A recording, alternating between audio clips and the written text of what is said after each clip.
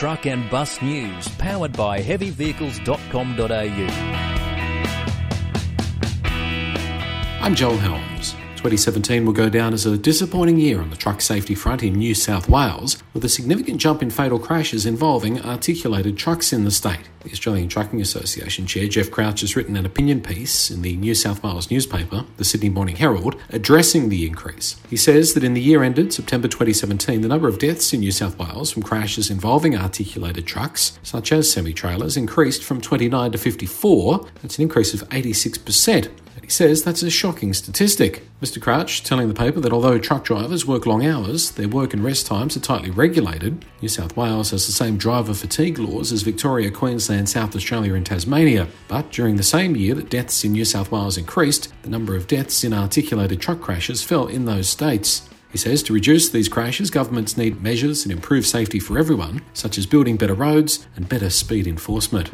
We reported on 2017 being a bumper year for truck sales in Australia. Now comes news that our friends in North America are also experiencing a strong increase in demand for new trucks. In December, demand for Class 8 trucks, or prime movers as we call them, boomed, with sales increasing a full 77% compared to the same month in 2016. The report showing that things are looking great for the industry in Canada, the US and Mexico for 2018, with forward orders well ahead of the same period last year. What's driving the growth? Well, primarily the improving US economy and a significant lift in infrastructure development.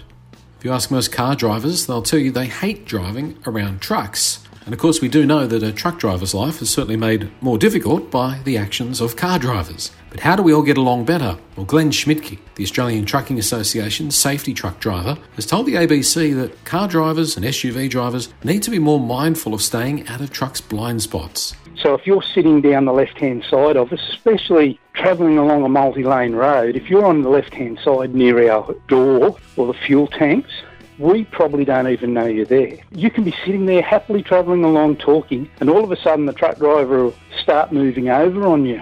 But that's because he hasn't seen you and he doesn't know you're there. You've got to be aware of our blind spots. Don't sit too close behind us. We can't see you.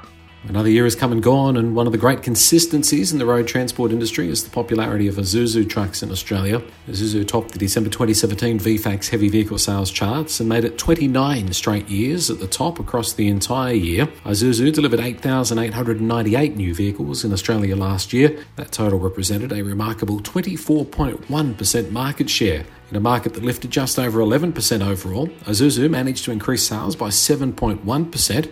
It was the continuing success and popularity of the N-Series that drove home the result. More than 7,500 of the trucks were sold in the year in Australia, across both the light-duty and medium-duty segments. Isuzu's closest rival in the 2017 truck sales race were compatriots Hino, with 4,820 sales, or 13.1% market share, and Fuso with 3,749 sales and a 10.2% share. Phil Taylor, Chief Operating Officer at Isuzu, tells us 2017 was a year to remember for the industry and for the brand. He says our 2017 performance indicates that Isuzu trucks are continuing to meet the needs of Australian businesses, especially in the rapid growing heavy truck market, where our tough and reliable offering saw sales grow by 9% over the year.